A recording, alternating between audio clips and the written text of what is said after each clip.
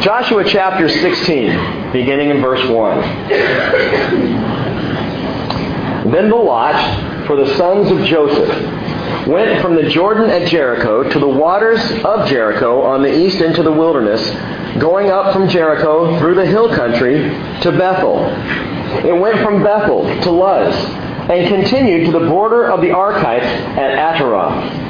It went down westward to the territory of the Japhletites, as far as the territory of lower Beth Horon, even to Gezer, and it ended up at the sea. The sons of Joseph, Manasseh, and Ephraim received their inheritance.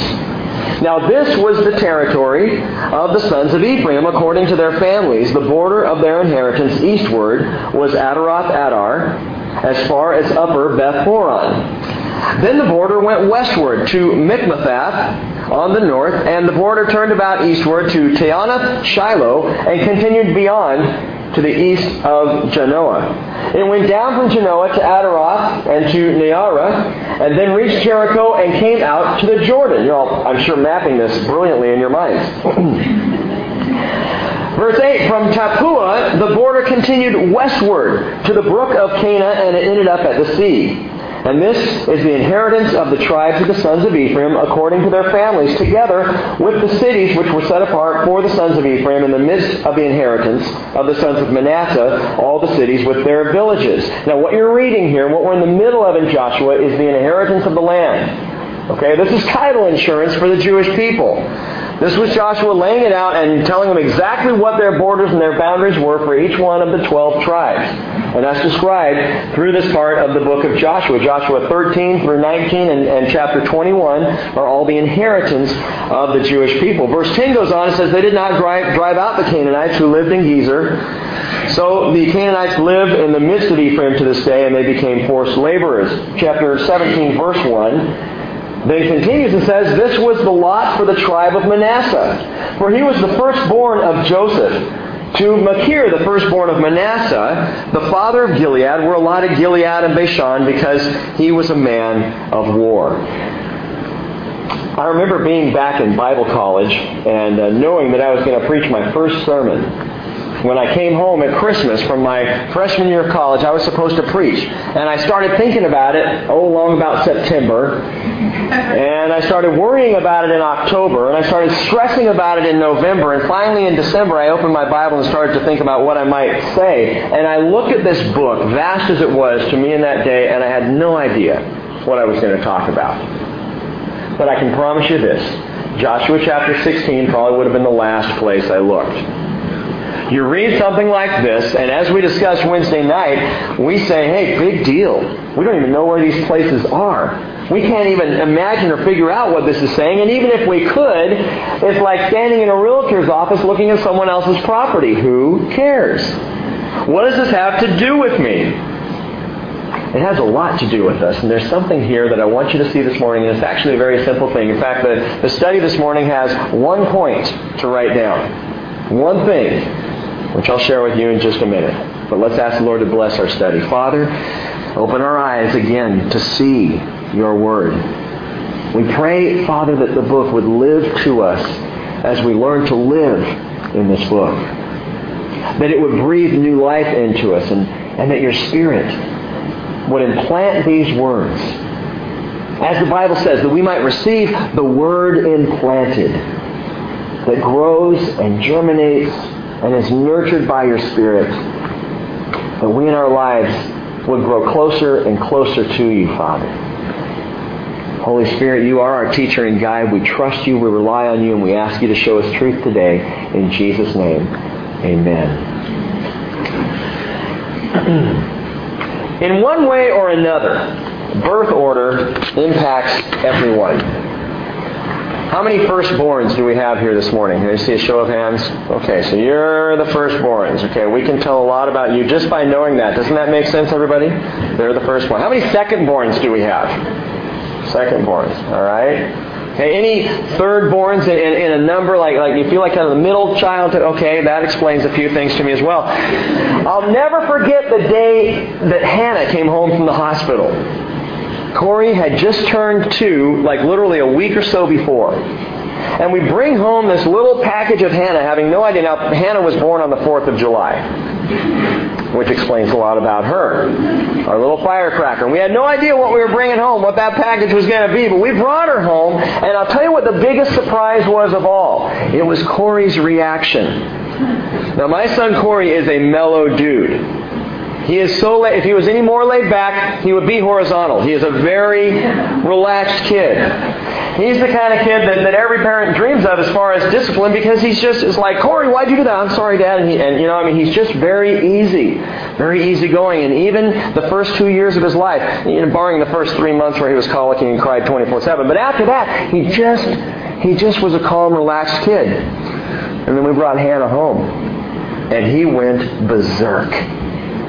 He went into a crying fit. I don't even know what started it. But I remember vividly, Cheryl and I, we had a townhouse that we were living in at the time, going up and down the stairs, trading off, trying to figure out what to do for this child, because he was in the middle of his bedroom floor, absolutely throwing a hissy fit, crying, tears everywhere, screaming, hitting himself in the face. He had a bloody lip, and we're watching this going, our son is freaking out! Call someone! Because we didn't know what to do. And I didn't understand what was going on. I couldn't comprehend where he was at as a 2-year-old who had 100% attention from his parents until Hannah came along. Now there's someone else stealing his space, encroaching upon what was his. And up until she came home, it was just something that we'd talk about with him. But 15 months, 2 years old, how could he possibly really understand what was going on? And then she was there, and he freaked out. Now he got over it. He's much better today. It's been 16 years. But I began thinking even back then about what this was going to be like. Suddenly we went from having an only child to having 2. Later we would add Hayden into the mix, and that would be a whole new dynamic. Birth order impacts everyone. It affects every single one of us. Back in 1870, a man was born who later was called the father of modern psychology. His name was Alfred Adler. And Adler really brought this thing to light in his research. He talked a lot about the impact of birth order. A few things just to be aware of. The only child. Adler said the only child is seen by the parents as a miracle child. He receives, or she receives, 200% of the parental attention, and sometimes because of that often has difficulty sharing with his or her peers. Only children like adult attention because they are raised in that environment. Then you have the adopted child. A whole different dynamic. Parents can be so thankful to have an adopted child that they can sometimes spoil or overcompensate because they're concerned about the adopted child dealing with their past, dealing with the biological parents and that loss. And sometimes these kids will either idealize or they will resent their original biological parents. Then there's the youngest child, which would be Hayden, who has many parents. Hayden suffers from 4 parents in my house, me, Cheryl, Corey, and Hannah. Of course, then you've got Grammy and Gramps, so you could throw that all in there. And he's got all these parents around him, and often the youngest child, and you may see this in your own families, even as an adult, they remain the baby of the family, which really ticks off the firstborn. The youngest child. Often that youngest child has a drive to want to surpass the others and may have big plans in life that never really seem to materialize, which is interesting. The middle child, I call that the Jan Brady syndrome. Jan never seemed to fit in that show. Did you notice that? They tried to do shows about her every now and then. Those of you who watch the Brady Bunch, maybe I'm dating myself here a little bit, but she never seemed to fit. And when they had specific shows for her, it was like, can we get back to a show about, Marcia? Because she's a lot more fun. The middle child is sandwiched in and can feel lost in the shuffle and maybe can have trouble finding their place in the world and in the family. The second-born child, I'm the second-born, has a pacemaker. I'm not talking about the heart. I'm talking about the firstborn. Because the secondborn can watch the firstborn and learn from all his or her mistakes and come right along and pick up where they left off. And the firstborn hates that too, by the way. My brother and I growing up, it was hilarious. Ron always blazed the trail, and I learned from his mistakes. I learned. I probably shouldn't tell you this, but I learned how to sneak out effectively by watching Ron get in trouble for doing it. Okay? Now, lest you think Rick was a wild child, I did sneak out, and my parents didn't know. They knew it later. I have since paid for that over the years. But I didn't sneak out to do drugs. I just snuck out to go to Winchell's Donuts because that's where my friends and I hung out. But I watched and learned from my brother's mistakes. As the second child, I had someone to learn from. And often the second child can tend to be either real competitive or very confident.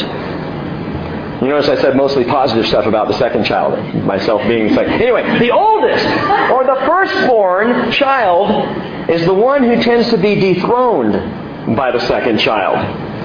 It's the one who has to learn to share both the parents and their world, having already had the experience of being the only child, now are thrust into a new position. Each one of these situations are completely different in the birth order. Now, without going any further into the psychobabble realm, we all, obviously, were somebody's child. We all had a place.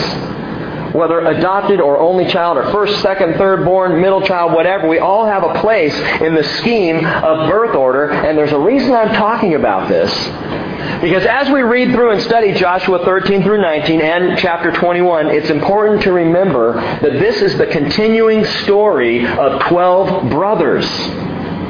This is the continuing story of 12 sons who all had a different place in the family. All had a birth order, as it were. All fit into the scheme of the family of Israel, or Jacob, that would impact them. Not only would it impact them, but it would go on to impact their very tribes down the line in how they all fit together. This is a family that we're studying. And if we know anything about families today, we know they are dysfunctional.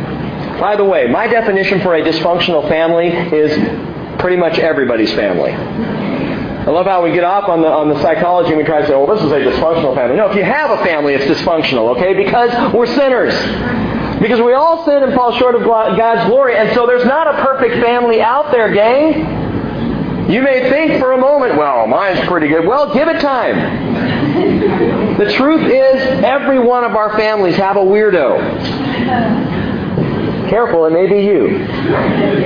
Every one of our families have to deal. And as you read and study this story of the family of Israel, the children of Israel, the people of Israel, we see what we would call dysfunction today. It's just a psychological term that doesn't mean anything other than a family struggling to learn to get along. And that's what we see going on. The people of Israel draw their roots back to the sons of Israel. Reuben, Simeon, Levi, Judah, Zebulun, Issachar, Dan, Gad, Asher, Naphtali, Joseph, and Benjamin. These are the 12 sons of Israel. Now, from the passage we just read, you might say, wait a minute. You missed two.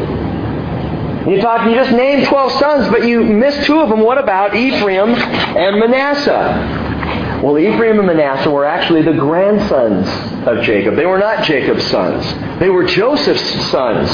And so when you add up the number of the tribes of Israel, you can take Joseph out and place Ephraim and Manasseh in his place. Well, wait a minute, Rick, that's 13 tribes. I thought you said 12 tribes received their allotment. Exactly, because Levi is also pulled out of the allotment of the tribes.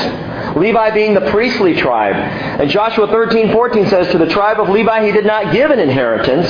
The offerings by fire to the Lord, the God of Israel, are the inheritance, as he spoke to them. And we read earlier in our studies in the Torah, we read and learned that Levi, their portion, their inheritance was the Lord, because they were the priestly tribe. So you remove Levi, you remove Joseph, you put Ephraim and Manasseh in 12 tribes, 12 allotments of land in the promised land. But here's the thing. Chapter 16 and 17 describe this land in detail given to these two tribes from these two brothers, Ephraim and Manasseh. What's interesting is often when we talk about Ephraim and Manasseh, and if you've listened to any studies or looked at Ephraim and Manasseh, they tend to be spoken of that way, Ephraim and Manasseh. But there's a problem because they shouldn't be spoken of that way. Manasseh was the firstborn. We should call them Manasseh and Ephraim. That's the way that they should be referred to biblically. Something is out of order. But we need to go back this morning to track an interesting twist in the lives of these two grandsons of Jacob. Flip back to Genesis chapter 48. Genesis 48. By the way, in the twist of these two boys, you might be amazed to find out how much this has to do with you this morning. Ephraim and Manasseh. Genesis chapter 48, verse 1.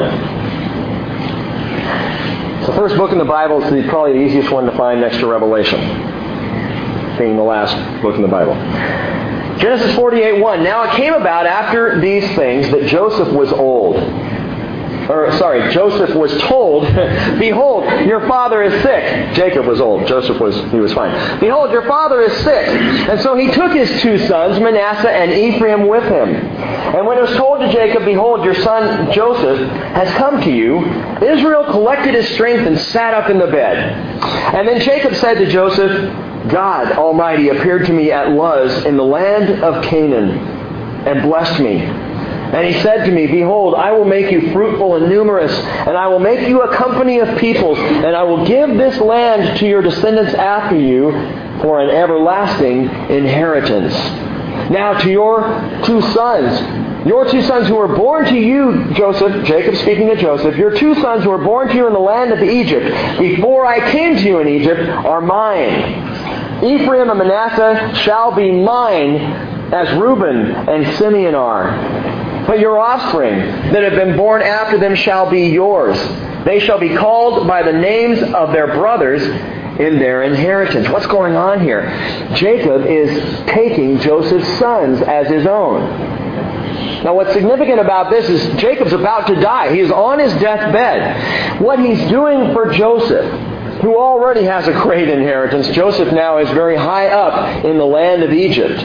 He's a great ruler. He's a wealthy man. And so what Jacob is doing, what Israel is doing, is saying, okay, Joseph, you're fine, but I'm now going to bring your two sons into my family for an inheritance. They're going to be counted as one of my sons. This was a huge honor. Verse 7 going on.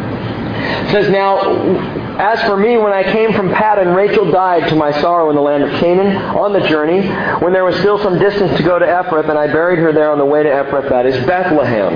And that's where Rachel is buried. Rachel's tomb is there. Verse 8, when Israel saw Joseph's sons, he said, who are these? Okay, remember, Israel is blind at this point. And Joseph said to his father, they're my sons, whom God has given me here. So he said, bring them to me, please, that I may bless them. Now the eyes of Israel were so dim from age that he could not see. And then Joseph brought them close to him, and he kissed them and embraced them. It's a touching moment. Israel said to Joseph, I never expected to see your face. And behold, God has let me see your children as well. And then Joseph took them from his knees and bowed with his face to the ground.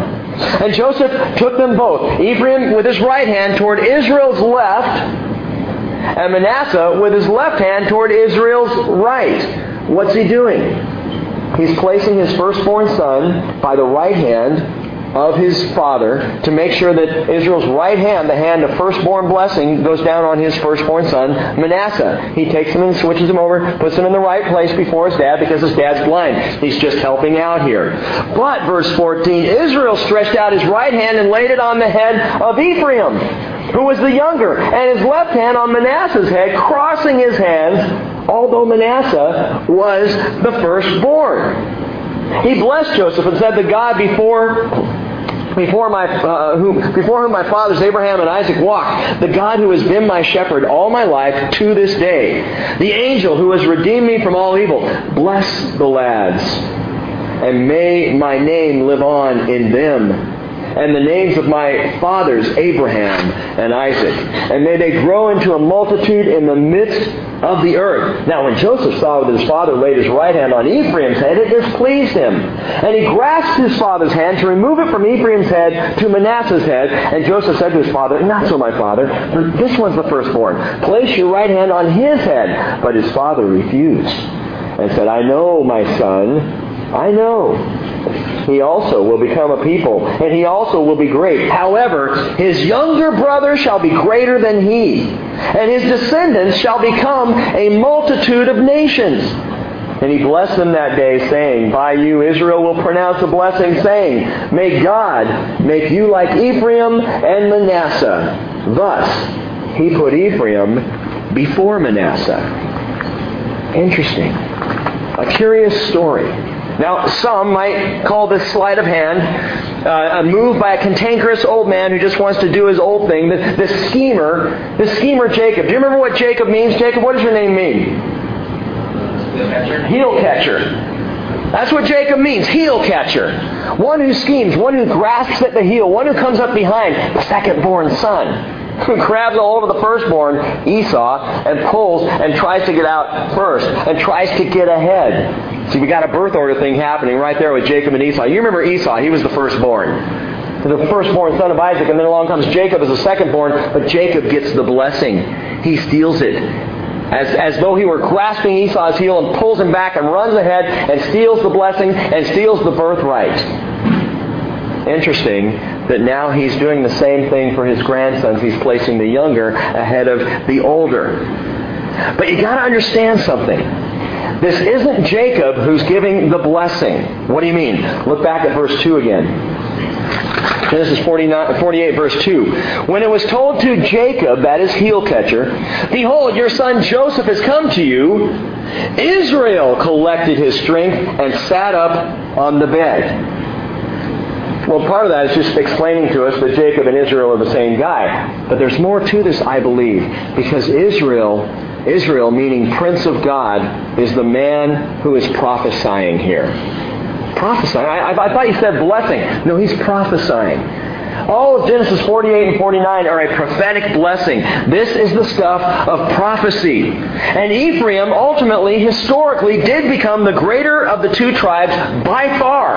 In fact, after Israel split into two nations, the kingdom in the north and the kingdom in the south, the northern kingdom is called Ephraim as often as it's called Israel, because Ephraim was such a vast tribe by that time.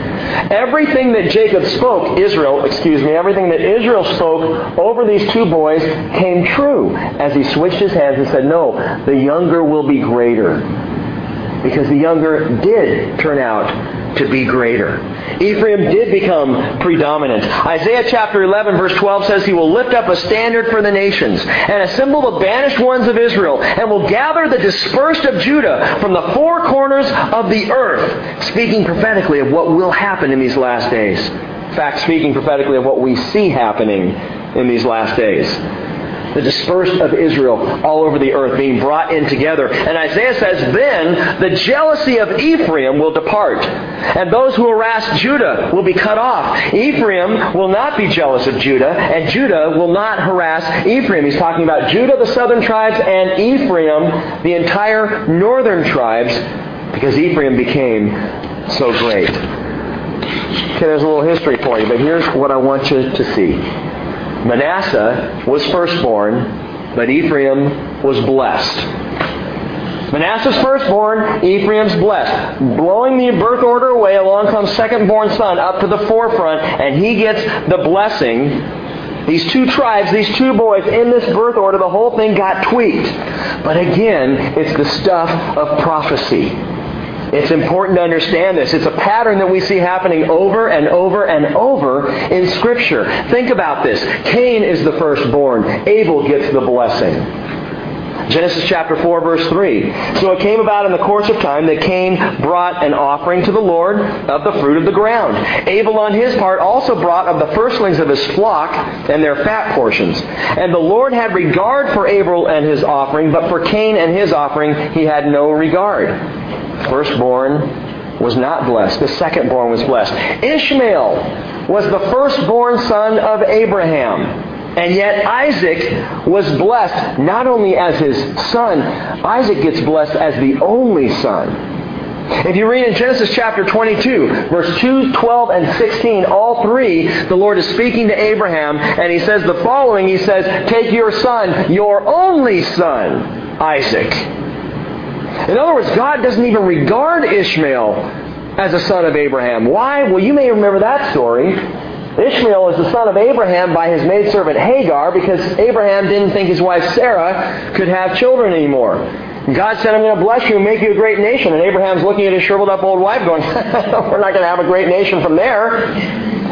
And he sees a young handmaid, and Sarah says, yeah, take her, and we'll build a nation that way. Okay, great, that'll work. And it didn't work out very well at all. Talk about family dysfunction. It was a mess. But the Lord regarded Isaac not only as blessed, but as the only son of Abraham.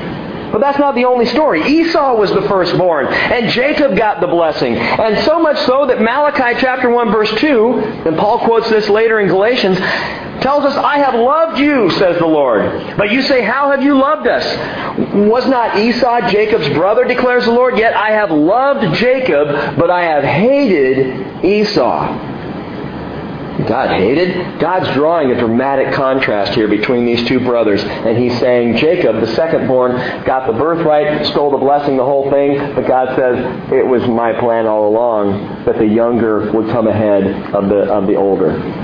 That the second-born would take first place and the firstborn would be, as it were, forgotten. It continues on. Reuben was the firstborn of Israel, but Joseph ends up with the blessing. Aaron is the firstborn of the sons of Levi, but Moses ends up blessed. I wonder how Aaron dealt with that through the whole travel in the wilderness. He was the older brother. He was the one who should have been at the forefront. In fact, his younger brother couldn't even speak at the beginning. Babbling along, had to have older brother Aaron to come along and speak for him because he just couldn't get his words out, apparently. And yet God says, no, I choose the second-born. I'm going to put Moses ahead of Aaron. Now, right now, you second-born people are going, it's the way it's supposed to be. That's exactly the way it should be, because I know my older sibling. And I should be in first place. Don't get ahead of ourselves. Aaron was firstborn. Moses is blessed. And along comes Manasseh, who is firstborn. But Israel switches his hands, and Ephraim is blessed. And this definite pattern emerges in Scripture. And when you see a pattern like this in the Bible as you're reading along, you've got to stop and ask, why? Lord, what are you doing? This is not just happenstance. This is not just a one-time event. Over and over and over, the older is passed by. And the second-born son moves to the forefront. Why? Here's the one thing to jot down. It's the only thing you have to remember from this morning's study. God forgets the firstborn and favors the second-born. God forgets the firstborn and favors the secondborn. Now, firstborn people, don't get your birth certificate in a wad. Just hang on a second. I'll explain this to you. God forgets the firstborn, but He favors the secondborn. But the picture that emerges here, even as I say that, is not about children and birth order. It taps into something much deeper. It's the most significant issue in our very lives. The firstborn in these biblical templates always portray the flesh. Think about this. Cain brought a fleshly offering. Cain is a picture of the flesh, the toil, the work of his hands, the work of the field. That's what he brought to the Lord. It's a picture of the flesh. Ishmael, if that's not a picture of the flesh, he was born of the will of man, not the will of God. God said, you're going to have a son, and I'm going to make sure you have a son, and it's going to be miraculous, and it's going to be me. And Abraham says, well, let's try this in the flesh first. And Ishmael is born, causing strife, even, by the way, to this day. The impact of struggle in the Middle East is because the Arabic people draw back to two different men, Esau and Ishmael, both set against Israel. And it even affects the world today. Esau despised his birthright for a bowl of soup. And throughout the Bible, Esau is a picture of the flesh. Reuben was called by Israel, quote, the might and beginning of my strength, but uncontrolled as water. Why is Reuben, the firstborn of Israel, uncontrolled as water? Because he slept with his father's concubine, Bilhah. And again, you want to talk about funky families, strange families. Read about these sons of Israel. Go back to Genesis and look at what happened. It is absolutely off the charts. Psychologists today would have a field day just trying to work with this nutty family. So Reuben's a picture of the flesh. Aaron. How about Aaron? Well, Aaron was the high priest. Yeah, but Aaron before that also was the one who hammered the golden calf together. Forgetting all about what God was doing through Moses up on the mountain, Aaron is leading the people into paganism. And Manasseh, the tribe of Manasseh, ended up splitting into two sections. One section not having the guts enough to cross the Jordan River and be part of the land. Every one of these firstborn sons are a picture of the flesh in the Scripture, and yet in every one of these instances, the secondborn indicates the opposite. What's that? The spirit man. In each one of these situations, we see the secondborn as a picture of the Spirit. Abel. Cain and Abel. Cain of the flesh. Abel who brings the firstlings of his flock and offers a sacrifice. Jacob and Esau. Well, Jacob didn't seem too spiritual at first, but I'll tell you what. He wrestled with God. He struggled to know God. He clung to God. And he became an old prophet at his bed. And Jesus says the following in John 3, verse 4. Truly, truly, I say to you, unless one is born again, he cannot see the kingdom of God. Nicodemus said to him, how can a man be born when he's old? He cannot enter a second time into his mother's womb and be born, can he? And Jesus says, truly, truly, I say to you, unless one is born of water and the Spirit, he cannot enter the kingdom of God. You and I have all been born of water. If you've ever been at a live birth, and not to be gross, there's a lot of water going on there. Okay? Cheryl, when she had Corey, well, I've got pictures to prove this. I called her my little Oompa Loompa because when she was pregnant, there was some water retention going on there. It was unbelievable. I mean, you could poke her arm and make a little finger hole and it slowly come back. Kind of like Play-Doh. I had more fun just poking her arm, watching it come back. She had more fun knocking me off my chair when I do that. But I totally lost my... Oh yeah, water. But when Corey was born, the next day, Cheryl was back to her normal weight. And I know some of you ladies probably would hate her for that. But she lost all that, born of water. You're either born of water and the Spirit, or some are just born of water and have not yet been born of the Spirit. But Jesus says, unless you're born of water, that is the flesh, and the Spirit, you cannot enter the kingdom of heaven. You can't go in. Just being born into this world, no matter how good a person you are in the flesh, doesn't gain you entrance into the kingdom. And you know this. Jesus says, do not be amazed that I said to you, you must be born again. One of my favorite quotes, I've shared this before, was Moody, who said the following. He said, he who is born once will die twice. He who is born twice will die once. What does that mean? Let me read it again. Process this. He who is born once will die twice. He who is born twice will die once. What does that mean? Jesus said in John 11:25, I am the resurrection and the life. He who believes in me, even if he dies, he will live. And everyone who lives and believes in me, that is at his coming. If you're alive when he comes, you'll never die. He who is born once, born of the flesh, will die twice. That is, you'll have a physical death to look forward to and a spiritual death. The Bible is very clear on this point, gang. But if you're born twice, that is, born of the flesh and born of the Spirit, well, in that case, at best, you'll die once. And you might not even die once. If you happen to be alive at the time of the rapture, which by the way, I'm counting on. I want to be one of those who Jesus says, everyone who lives and believes in me will never die. I would love to be here to see that, and I expect it. And as I've shared, I believe that is imminent. There is a first birth and a second birth. A first death and a second death. And Jesus says, if you are born again of the Spirit, even though you may die in your flesh, that is the first death, your spirit will never experience what the Bible calls the tragic second death. Revelation chapter 20, verse 14. This is the second death, the lake of fire. And if anyone's name was not found written in the book of life, he was thrown into the lake of fire. But this does not have to be anyone's destiny. This is not and was not Gail's destiny, because he was born of the Spirit. And though his physical body died, he will never face another death eternally. Isn't that great? Praise God. God forgets the firstborn and favors the secondborn. Do you understand now what that means?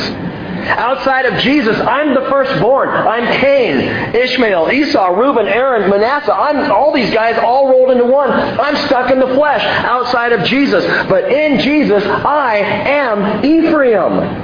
I'm the second-born. I am now living in the second-born life. Not the first-born life, the life of the flesh, the life I lived before, but the life of the second-born, favored, loved by the Father. And I'm talking spiritually and talking eternally. Now, quick side note for you Bible students, and you may have been aware of this or looked into this.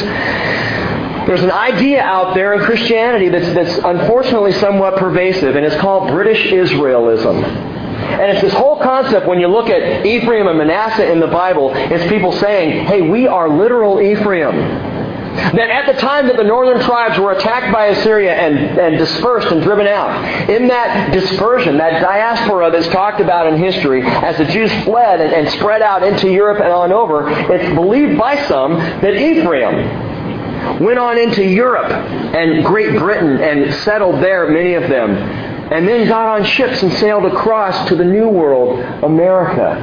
And that most of us actually can draw our heritage back to the tribe of Ephraim. Thus we are truly Jewish people, and that's why we're saved. And that is complete bunk. It's absolutely bogus. Because not even Israel is going to be saved because they're Israel, gang. There's only one way to be saved. And that's through faith in Jesus Christ. And when the Bible talks about all Israel being saved, as well they will be, guess what? All Israel will be saved because of faith in Jesus, not because they happen to be of Israel. It's not a name that saves it. Well, it's only one name that saves us. It's the name of Jesus Christ. Now, 2 Corinthians 5:17 tells us, if anyone is in Christ, he's a new creature. The old things have passed away. Behold, the new things have come. Romans chapter 6, verse 6, our old self was crucified with him. That is our firstborn self, the one born of water, in order that our body of sin might be done away with, so that we would no longer be slaves to sin. For he who has died is free from sin. Now, maybe in the flesh, you're a firstborn. You felt dethroned in the family or unfairly responsible of younger kids. Maybe you're the middle child in your family, kind of lost in the shuffle. Maybe you've been adopted. But listen, regardless of your human upbringing, your place in the flesh, regardless of any of that, you and I are invited, every one of us, to be the favored second-born. The favored second-born of God. John wrote in John chapter 1, verse 12, as many as received him, to them he gave the right to become children of God. Even to those who believe in his name, who were born not of blood, nor of the will of the flesh, nor of the will of man, but born of God. This is great news, because it even means right now, today, you and I can shed our birth order. The impact of those things in our family, in our lives, in our history. We can shed that because in the Lord I am now a child. I'm a child of my Father, where order makes no difference. What do you mean order makes no difference? Jesus said the first will be last and the last will be first. In the kingdom, it doesn't matter who came first except for one, and that's Jesus. He is the only one who was first. Jesus said in Mark 10:29, truly I say to you, there's no one who's left house or brothers or sisters or mother or father or children or farms for my sake and for the gospel's sake, that he will receive 100 times as much now in the present age, that is houses, brothers, sisters, mothers, children, farms, along with persecutions, and in the age to come, eternal life. And he says, many who are first will be last, and the last will be first. And Jesus says, you know what? If you give up things for me and for the kingdom, you're going to receive back so much more. We learned that just in the beginning of the bridge. Things that we gave up, that God has replaced. Of family and farms and children and sisters. I love how Hannah talked about that she always wanted sisters. And yet when the bridge started, she got them. She got some older sisters. The Gilmore girls are now sisters that Hannah never had. She also wanted horses. That worked out pretty good too. Some of you are sitting here this morning still wading through a history of family dysfunction or abuse or inferiority or self-loathing. sibling rivalry, generational junk that just kind of sticks to you, listen to this. Romans 8:15, you have not received a spirit of slavery leading to fear again, but you have received a spirit of adoption as sons, by which we cry out, Abba, Father. The Spirit Himself testifies with our spirit that we are children of God, and if children, we're heirs. Heirs of God and fellow heirs, this will blow your mind, fellow heirs with Christ. Indeed, if we suffer with Him so that we may also be glorified with Him. How is it possible that I can move from whatever position I'm in right now into a place of being an heir, a fellow heir with Christ Jesus? It's possible because there was one firstborn who became flesh, but was always favored in his firstborn status, always filled with the Spirit. One firstborn who was perfect in flesh and spirit. That firstborn being Jesus. Last passage I want you to see. Flip over to Colossians chapter 1. Book of Colossians in the New Testament in chapter 1, verse 15. It tells us of this firstborn, Jesus Christ. Listen closely. He is the image of the invisible God, the firstborn of all creation. For by Him all things were created, both in the heavens and on earth, visible and invisible, whether thrones or dominions, or rulers or authorities. All things have been created through Him and for Him. Through Him and for Him. Verse 17, He is before all things, and in Him all things hold together. He is also head of the body, the church, and He is the beginning, the firstborn from the dead, so that He Himself will come to have first place in everything. For it was the Father's good pleasure for all the fullness to dwell in Him, and through Him to reconcile all things to Himself, having made peace through the blood of His cross. Through Him, I say, whether things on earth or things in heaven. Now you might say, well, Rick, I got a problem with that right there, because you just started out earlier saying you had this thing about the Trinity that says Jesus is equal with God. But right here, Paul writes that He's the firstborn of all creation. You need to understand the language, the culture, and what's being said here. The firstborn here, this is not the first created, because Jesus is not a created being. Jesus is God, came as God in the flesh, Emmanuel, God with us. And even this word here, firstborn, it's not the word first created. In the Greek language, and this is very clear, if we were all Greek we'd understand this, but in the Greek language, first created is the word protoktisis, I think. Protoktisis. Trust me, that's what it is. First created, it's a different word. What's used here in the word firstborn is much easier to say. It's prototokos. Prototokos means firstborn. Different word. What's the difference?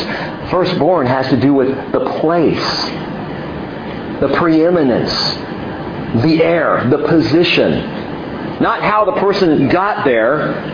That's the other word that I couldn't say, protoktisis. That's first created. If that word had been used, we'd have trouble. We'd have a problem. We'd read that and go, whoa, He's the first created of all creation. He's the firstborn. He is the heir. He is the preeminent one. Heir to the entire inheritance, and the one who's equal to the Father. And Jewish people would understand that. They'd have no trouble with this passage, understanding Jesus as the firstborn, quote unquote, as the heir, as the preeminent one. Why? Because, listen to this, John 5:18 tells us, for this reason, before the Jews therefore were seeking all the more to kill Jesus. For what reason? Because He not only was breaking the Sabbath in their eyes, but also was calling God His own Father, making Himself equal to God. They got it. When Jesus called Himself Son of God, in our culture we say Son. Oh, well then He's lesser than. No. In their culture, in Hebrew culture, in Jewish culture, the Son, especially the firstborn Son, was equal to the Father. And when the Father was gone, the firstborn Son would be the complete heir over all things. He would have all authority. Isn't that what Jesus said? All authority, Matthew 28:18, has been given to me, whether in heaven or on earth. All authority is mine, Jesus said. It's been given to me. Why? Because He assumed the place. He took the position of the firstborn. I am the secondborn. Not in the flesh. I am Ephraim. Through Jesus, I am the child of the second chance. I am favored. I am not forgotten. So would you do me a favor? Do yourself a favor. Do the Lord a favor today. Forget the firstborn you and favor the secondborn you. The one who has been born again by the Spirit into the family of the Lord. Genesis 48, verse 20 says, He blessed them that day, saying, By you Israel will pronounce this blessing, saying, May God make you like Ephraim and Manasseh. And thus He put Ephraim before Manasseh. You've got to be born again. And if you haven't been born again, listen, you have opportunity to step into a brand new place this morning, to be born again into the Spirit of the living God. If you've been born again, and I've said this before, I'm just going to have to keep saying it because I keep hearing things. If you have been born again and you are walking in the Lord, then you need to enjoy the favored status of the secondborn and stop thinking about your firstborn life. Stop going back to the things you did. Stop wallowing in the guilt over the past, because right now, presently, if you are in the Lord, you are standing like Ephraim as the favored one. The one that God loves, the one that He's forgiven, and the past that He has forgotten. Amen? Let's pray. Father, what a great gift You have given us in Your grace. Lord, this is nothing new. This is something that we have seen over and over and over again in Jesus Christ. The opportunity for our lives to be changed and altered and brought into a union with You that is favored. A place where we're considered, Lord, righteous before You. Honored before You and loved. While that firstborn of our previous life is bypassed and forgotten through the perfect blood of Jesus. Thank You, Lord, for providing this. And if you've never given your life to the Lord, would you pray with me this morning? Father, I want to be born again. I need to be born again. So I pray that Your Spirit would come into me now and hear my confession. I believe that Jesus is the Christ, the Son of the living God. And I receive Him now as my Lord and Savior. Jesus, I believe You died for me. Now I ask that You would live in me. In Jesus' name, amen. I'm going to invite the band to come back up. As they're coming up, there's one other thing I want to point out to you. If you look back at Joshua chapter 17,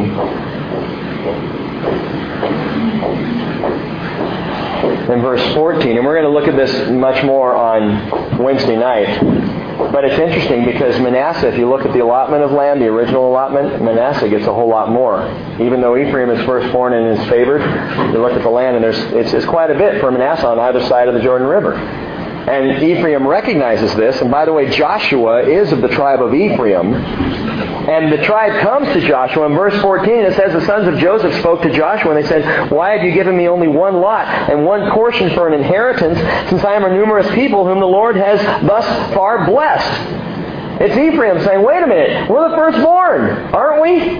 We're the blessed. We're supposed to be preeminent. We're supposed to be ahead of Manasseh, but it looks like Manasseh's got more of an inheritance. So what's the deal? Listen to what Joshua says, verse 15. If you're a numerous people, go up to the forest and clear a place for yourself. There in the land of the Perizzites and the Rephaim, since the hill country of Ephraim is too narrow for you. And the sons of Joseph said, well, the hill country is not enough for us. And all the Canaanites who live in the valley land have chariots of iron, both those who are in Bethshan and its towns and those who are in the valley of Jezreel. And Joshua spoke to the house of Joseph, to Ephraim and Manasseh, saying, You're a numerous people and have great power. You shall not have one lot only, but the hill country shall be yours. For though it is a forest, you can clear it, and to its farthest borders it shall be yours, for you shall drive out the Canaanites. What's he saying? He's saying, you don't have enough inheritance? Then go get more. Then spread out. He doesn't cave to the request. He says, hey, firstborn, fight on. Take possession of the promises of God. You wondered how I was going to get it in there. There it is. Just because you're firstborn and favored doesn't mean that the fight is over. You fight on. You take possession.